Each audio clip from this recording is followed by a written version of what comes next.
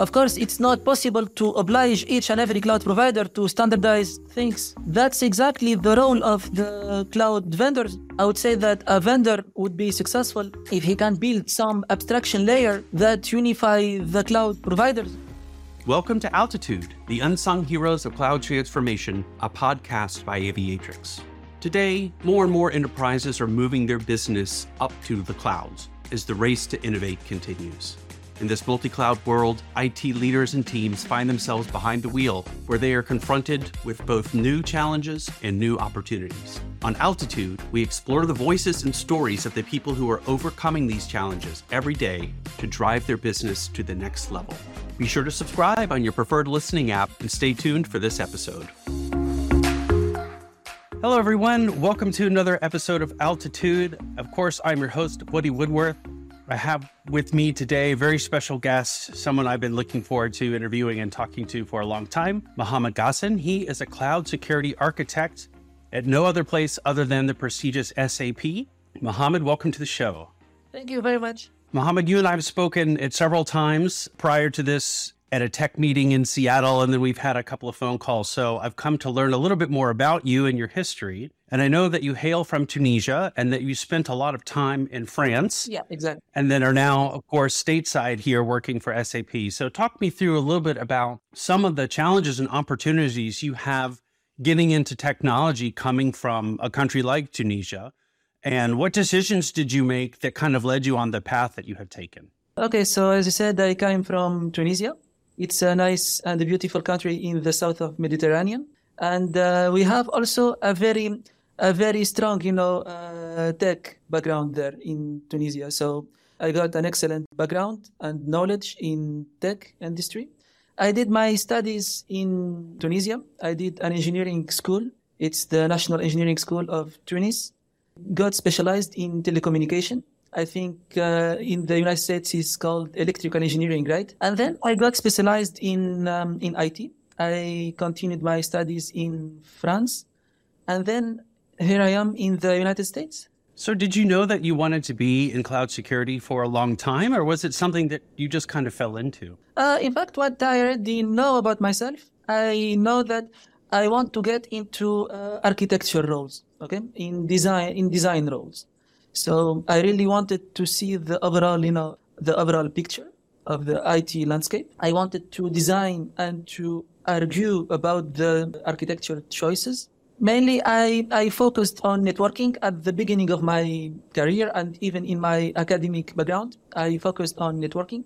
But we already know that cloud is the new area of networking, right? So just that's exactly how I got moved to the cloud. All right. And so you've been at SAP, I think last time we spoke, almost 5 years. Is that correct? Yeah, exactly. And you've done security the whole time there, first as an engineer and now as an architect. And if I'm not mistaken, you are also doing security prior to cloud in the traditional data center space, right? Yeah, exactly. In fact, security is a very big topic. So we cannot just, see it in the cloud or in on-premise, right? Because data security is a way of thinking. And of course, we apply the security principles in the cloud, on-premise, in corporate, in applications, in whatever, right?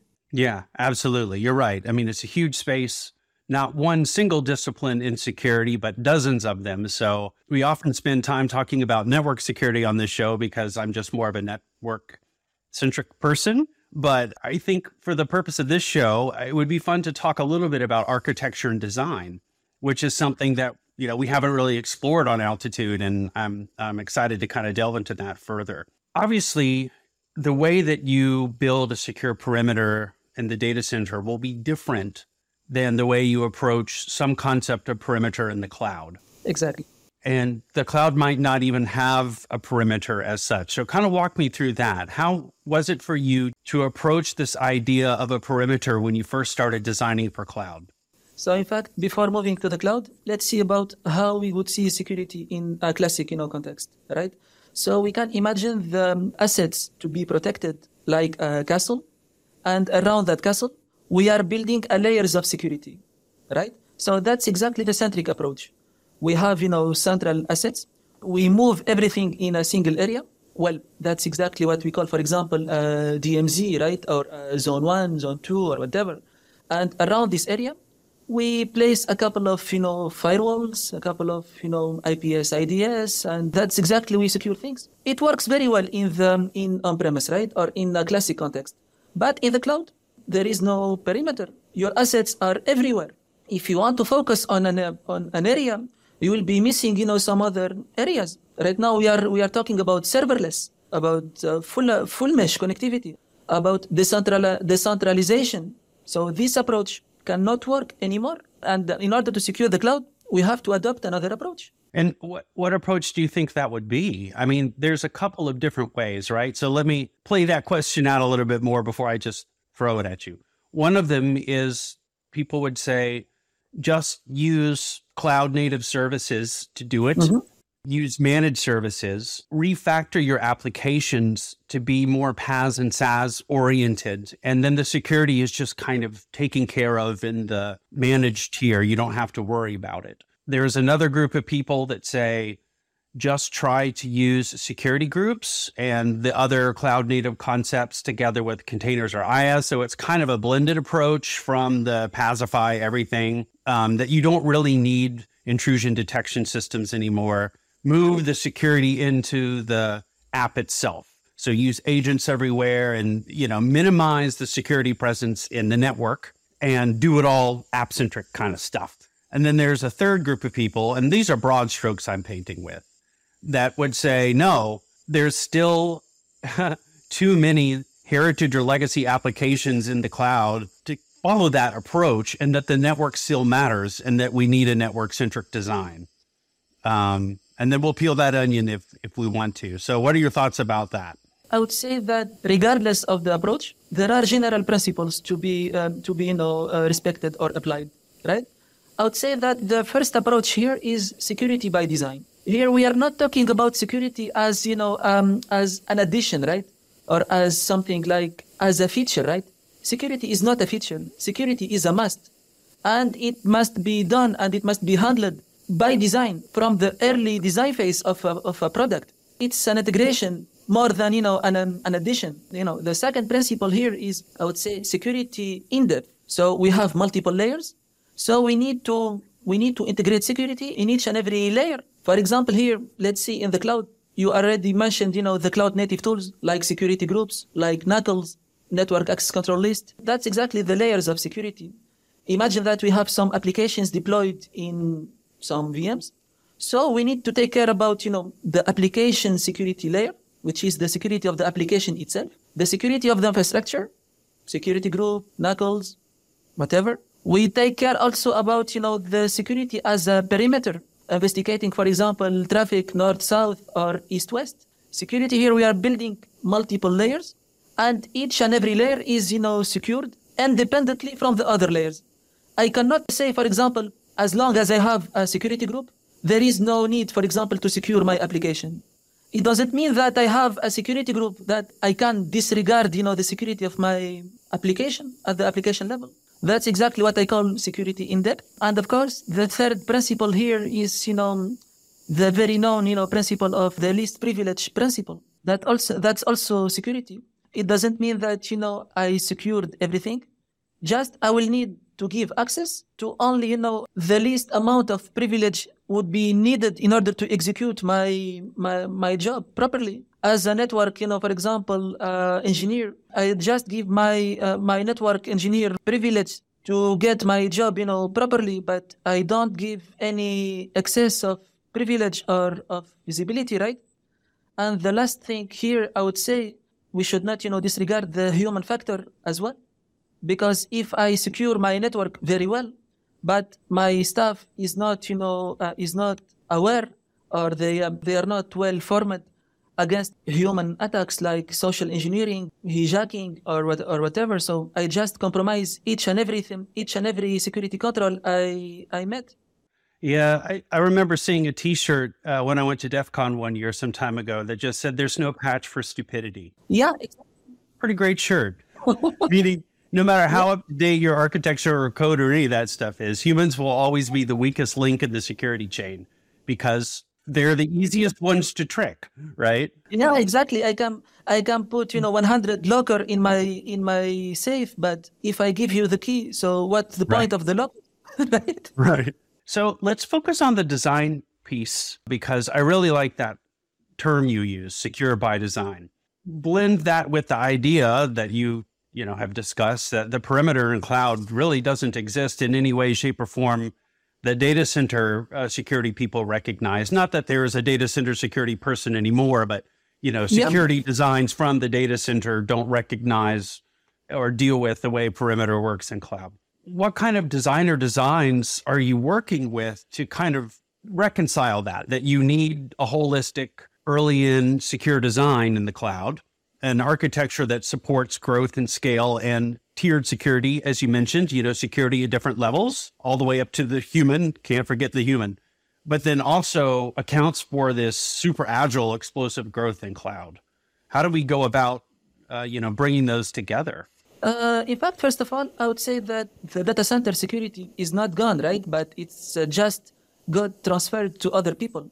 It's exactly, the shared security model between you and the cloud.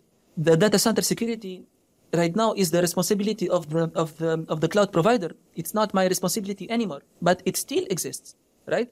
Second thing here, we are talking about security by design. So we are taking security into account from the early design phase of the project. For example, think of some application with an API gateway. So how are we going to secure those if we just focus on developing the core features of the application, but we didn't think about, for example, how many times can we call those APIs, and how to authenticate the color to those APIs. For example, distinguish between a genuine call and let's say, for example, DDoS attempt. So we have to think about those questions, and we have to integrate those questions as soon as, starting the development of the core features of those, APIs and those lambdas. That's exactly what I mean by security by design. Not just, developing everything, developing your application, and just put an APS IDS in front and you're safe. No, you are not safe with that. What are some techniques for helping cloud security professionals work early and often with developers? In my experience, that is one of the biggest challenges of cloud, is that in order to be secure by design, you really have to have an in-depth conversation about how the application works, to your exact point. If you don't understand how the API is functioning, what it's calling, what permissions the API needs, which are things typical security and network engineers have not had to worry about in the past, because it's all just running in TLS in the data center, it goes to the firewall, and that's kind of it. What do we do to foster and create collaboration between security and, DevOps folks today? I mean, is it just send them a lot of invites for meetings? Is it try to create a culture that's more sustainable for these two teams to work together? Is it to train our security professionals more on code so that they can kind of speak the language that the developer speaks and the conversation is easier? I mean, share your thoughts on that. We should, unify the language. Okay, so because usually and traditionally, the developers speak a language, and the security folks speak another language, and we need something like a translator between them, right? This won't work anymore. Yeah. That's why right now we are talking about trends like DevOps, like DevSecOps, even like FinOps, for example, FinOps, for example, because after all, finance is a part of security. Well, this is my personal point of view. For example, when I have a DDoS attack and my infrastructure scale up, and as you know, in the cloud, if your infrastructure scale up, you have to pay, right? And when you pay, you just lose money. So that's exactly security, right? So I said that we are talking about trends like DevOps, DevSecOps, FinOps. So we integrate, the security directly in the pipeline, in the CI/CD, right? We can build a pipeline. For example, when we push a new code to some repo, to some Git repo, we can trigger, for example, a code analysis with, for example, let's see, SonarQube or with another tool. That's exactly how things should work right now. And that's exactly the integration or the fusion between security and development. A developer should have basic understanding about, for example, the features of a weak code, the vulnerabilities of a weak code, something like, for example, buffer overflow, like, code injection. Like, I know that in the past they are not supposed to know that stuff, but right now they should know. And the same for the security folks. They should have an understanding about, the APIs, about how do they work. For example, in Java or in C# or in any other in any other language, they should know what does it mean by, object-oriented programming and dynamic variables. What my idea here is the developers should know more about the security stuff, and the security guys should know more about the development stuff. Right. Yeah. Oh, in a perfect world, that's exactly what should happen. I think, different organizations and businesses achieve that goal to different degrees. Clearly, DevOps is much more focused lately on the ops as opposed to the dev. And, a good DevOps professional knows as much about operations and build as they do about developing and curating code. Yeah. And then likewise, cloud security professionals more and more are getting more agile and diving more into how code repositories work and how, CI/CD pipelines work and continuous development tools and ecosystems work, et cetera. But it's kind of overwhelming. So, I took some classes earlier on in my life that, like, I took a Perl programming class and at night school, and I took a Python programming class, and there's a lot of online stuff available. But I think the challenge is, one, for existing professionals that started their career in the data center, it's kind of expensive and time consuming, to try to retrofit yourself, your resume, your skill set with that kind of stuff, because you have your day job, right? You've got alarms going off everywhere. You might have alert fatigue. You've got security incidents and God knows what to take care of. So could you share any advice to people that are trying to kind of reach that next level and bend in more in the DevSecOps world so that, they can have this unity with the Agile folks? Yeah, in fact, I would say the key word here is, curiosity. They should be more curious about, about the tools, about the trends in the industry, about how to do things. Of course, they should do a continuous, upskilling. They say, what are the problems right now, how to solve them. There are many, many platforms, many learning resources in YouTube. Also, personally, I purchase many Udemy courses as well. So I would find it an excellent, source of learning. That's a great answer. And thank you for letting me pick your brain. It's just so cool to see how a cloud security architect works and thinks and acts, in real time. It's a treat. We've talked a lot about the differences of thinking about security as we transition from a data center to cloud. We've been over all of that. What about cloud going back and informing the data center? Because, I spend a lot of time on this show looking at challenges for the cloud and how people overcome them. But of course, the cloud is the birthplace for a lot of fantastic innovation, right? It's all about agility and innovation. So what's being done in security in the cloud isn't always a sad or hard story. There's some fantastic stuff happening there, especially with the emergence of DevSecOps and this idea of security as code, infrastructure as code, and being able to speed things up and optimize things. And in the end, save a lot of money, because if you can automate things and orchestrate things, you can get stuff done in half of the time and a quarter of the time, and et cetera. What do you think is some of the most important stuff you're doing in the cloud that can go back and inform data center models and maybe change the way traditional security people are thinking? The problem here right now, we are seeing the cloud as, an on-premise extension, right? Cloud is just, someone else's computer. No, the cloud is a cloud. It's another very new, concept, a new paradigm. It, requires a new way of thinking. Doing security in the cloud is not like doing security in on-premise. But I would say the general security principles are always valid, regardless if they are in the cloud or in on-premise. A principle like the least privilege, the need to know, are always valid, regardless if it's in the cloud or in on-premise. Right. But just the way of doing them is different. How do you see, security in the cloud? How do you, define security in the cloud? Let's say for someone who doesn't have any background on that. It's a great question. There was a different answer to that question 4 years ago, because a lot of stuff has changed in the cloud very quickly, because just only very recently has cloud really become fully mature, both in terms of the services it offers and in terms of the workloads that are actually running there, right? I mean, it's a bit of a hockey stick motion. So all of a sudden in the last year, post-COVID, post-2020, we're reaching critical mass in terms of all the stuff that's going to cloud, which is fantastic.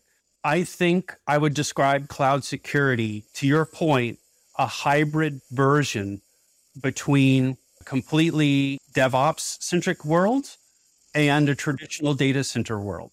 That we have two kind of diametrically opposed paradigms that are trying to meet in the middle and congeal into some kind of perfect whole. So in that description, where we're in a hybrid world, where we have traditional security things showing up in the cloud, like traditional firewalls that are just been virtualized, mixing in and blending in with things like security groups and IaaS and PaaS services, we're going to have some winners and some losers in terms of that outcome. That hybrid mix is not a perfect arrangement.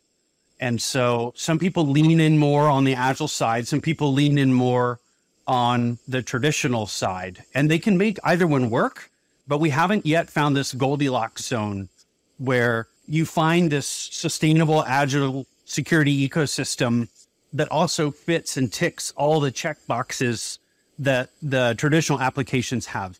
And there's a whole other conversation about what's needed to create that Goldilocks zone. I work at Aviatrix, but that's why I came over here.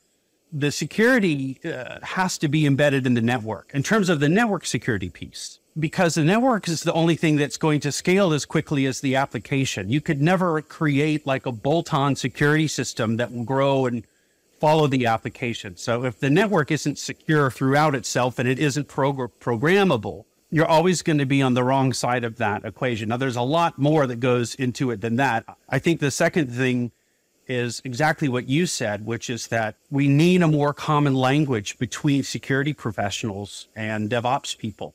There will be a new role. Maybe it's a DevSecOps engineer or DevSecOps architect. I mean, we have all these DevOpsSec stuff floating around in the industry, but there will be the birth of this new kind of security professional that embraces both sides of that. I think we'll see that in the next 2 or 3 years. As you said, that security here in the cloud, and especially at the network level, it's very important because, again, we said that the cloud is not the on-premise, is not a local data center, but especially the difference here is very clear in terms of networking. In data centers, we have to deal, with a couple of routers, switch, about, some bridge, some whatever, right? Legacy networking. But in the cloud, we don't see any of those.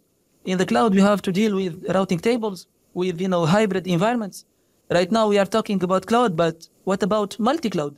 Why we should get stuck with just one cloud provider? If, for example, one cloud provider gives us the best of networking, the best of, compute, and the other cloud provider gives us the best of storage. So just why not combine the two of them, the two of those guys, right? So here, right. Networking would be very, very different between the on-premise and between the cloud, and even between Cloud 1 and Cloud 2, right? And everything should be run, in a transparent way to the developer, because again we said that the developer must speak the language of the security folks or of the network folks, but not to very deep extent, right? After all, a developer is a developer. He should focus only on the business side of his application. So I would say the value added of any cloud tool is just to abstract this layer and to give something which is transparent to the developer, so they only focus on their business development without taking care of those kind of networking problems. Oh, I mean, 100%. Okay, so first of all, we both know multi-cloud is real. That conversation is done. All of the industry analysts and customer and business testimonials are ringing super true on that. So it's real, it's here to stay, and it's only going to grow. The issue then is that each one of these ecosystems are bespoke. And so it's not like I can go and drive a Chevy truck and then get in my wife's Honda and drive that and then drive my daughter's Toyota or whatever. She's 11. She doesn't have a car yet. I'm just making this up. But basically, my knowledge on how to drive maps very cleanly to each different vehicle because there's some sense of standardization and organization here. Okay, maybe the turn signal's on the other side of the column or something, but it only takes most people, I don't know, under 60 seconds to kind of figure out where the buttons are in the car. And then the fundamentals are the same, is what I'm trying to say. But what we've done here is we've created 3 completely or 4 completely different vehicles. So I step out of my Chevy truck and I get into this new vehicle and it's completely different. Instead of a steering wheel, there's a lever, there's 3 pedals on the ground. The instrument gauge is in a completely different language and none of the buttons do any of the things that I expect that they do. So that's the position that I think both security people are in and IT people are in. And so what do? They say, well, God, I'm going to bring in the thing that I know works best, which is my on-prem ecosystems, because no matter what's happening, at least I know it works and acts and feels the same. So in come the Ciscos, in come the Palos, the Checkpoints, the F5s, right? And they say, this is a great way to handle multi-cloud because at least I'll get some kind of overlay that's built on a technology that's uniform. Okay, but it's a trap. The problem is that none of those products were ever designed to run on the cloud. So you have to force the network fabric of the cloud to their will. They don't understand cloud routing tables. They don't know that the ARP on the wire is a manufactured fictitious ARP. So that causes a tremendous explosion of complexity and cost, which is why you see this one group of people that are saying, okay, jettison all that, just find a way to use cloud native stuff for security, right? And do it in these managed services. But then that leaves people out in the cold because their features aren't mature kind of yet. Like they don't do all the deep critical things that some of this data center stuff does because the applications still require that level of competency.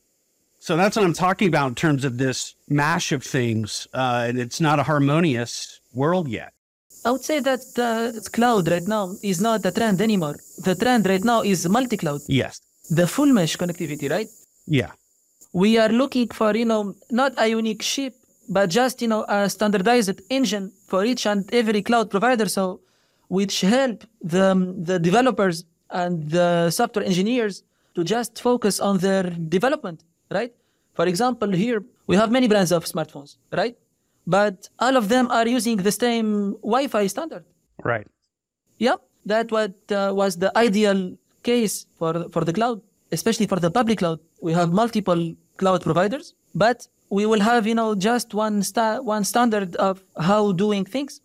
Of course, it's not possible to oblige each and every cloud provider to standardize things. That's not possible. So that's exactly the role of the cloud vendors. I would say that a vendor would be successful if he can build some abstraction layer that unify the cloud providers and to simplify, the tasks of the software engineer or of the developer. Here, I am really talking about an abstraction layer. And that abstraction layer, this is exactly the value added, in the cloud tools market. Yes. Whatever, security or, networking or whatever, visibility or, yeah. Right. It has to be about abstraction. And I think that was your earlier point about developers, which was, they're developing, that's their primary role. Yes, they need to have some fundamental knowledge about security. So they need to lean in on security more, but they don't need to know how all the knobs work, right? They just need to know how to express the intent about what their application does and how it should be best secured. And then the adaption layer should translate that intent to meaningful policy, turning the knobs in a certain way. So I 100% agree. If we don't arrive at some sophisticated level of abstraction, the Goldilocks zone will never form. We're either going to be too hot or too cold, right? No one can get the porridge just the right way. Yeah.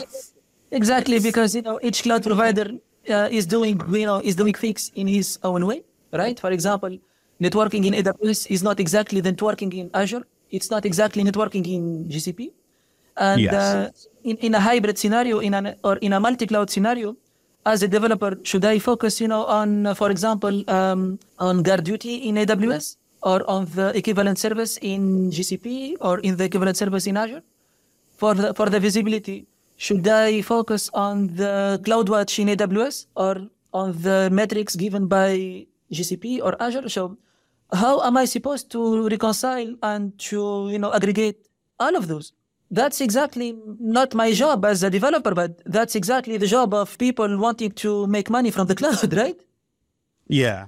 Well, I mean, you must deal with alert fatigue in your world, right? Or at least, well, you're an architect now and have been for some time, but you were an engineer prior to that. And I imagine you were probably closer to the screen of screens, whatever, the single pane of glass. Although I've heard it referred to as a single glass of pain? Yeah, or the big It's fantastic. So, I mean, alert fatigue's got to be a real thing too, right? Without abstraction, because each of the CSP ecosystems is alarming and alerting in a different way. I mean, you could pipe everything to syslog and use a SIM, but still the quantity and quality of the alarms and alerts will be different. So that had to be a real issue and probably still is.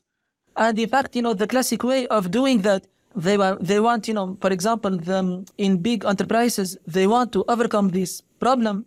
They just, invent something on premise and they want to apply it to the cloud. That doesn't work. For example, they have a visibility solution in on-premise in their data center. They just want to extend it to the cloud, and they say that we are doing multi-cloud or we are doing, hybrid cloud. No, you are not doing multi-cloud. You are doing just on-premise and extension to the cloud. We really want a product which is, built specifically for the cloud, built on the cloud and for the cloud.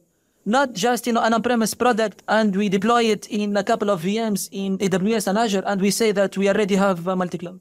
That's not, well, this is my personal point of view, but I'm not sure if you agree with me on that, but no, I 100% agree. I think the problem is that a lot of businesses, as you can tell, I'm a master of analogies or maybe a failed master of analogies, but like you go to the store to buy, you'll see where this thought goes in a minute. You go to the store to buy food, produce, meat, whatever, and you see this word natural on these food packages. Oh, these potato chips are going to be better for my kids because they're natural. Or this is the best kind of smoked turkey because it's natural. Well, it turns out pretty much everything has some natural component in it that we eat, hopefully. And that's all it takes to use the word natural on the package. So that it's just become this meaningless buzzword that draws you in to feel like you're eating something healthy when in fact you're probably not.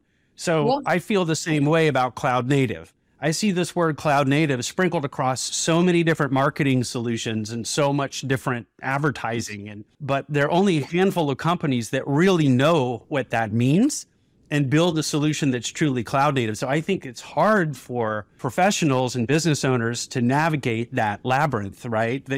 How do you discriminate whether something really is cloud native versus not? You have to get really comfortable with it and understand how it works. It's hard to cut through the noise. As I said, is exactly something built for the cloud. Yeah.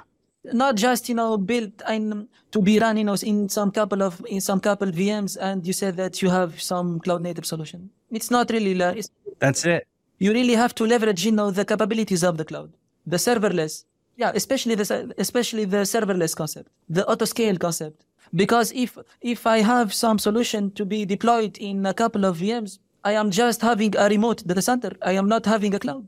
That's exactly right. Couldn't have said it better. There's a difference between having something ported to a group of VMs and calling it cloud native versus a solution that understands and uses the cloud native constructs in the correct intuitive way. They're designed to work with cloud load balancing, which is fundamentally different than on-premise load balancing. And if you really want cure for insomnia, ask me about cloud load balancing at some point. I know way too much about it and I put everyone to sleep. I crash every dinner party I go to with that conversation. But, you have to understand and manipulate cloud routing. It's not just enough to have a virtual something. It has to be embedded in the way cloud works and it has to speak the API of the cloud and have some kind of meaningful conversation with what the cloud is doing. And it has to be bidirectional.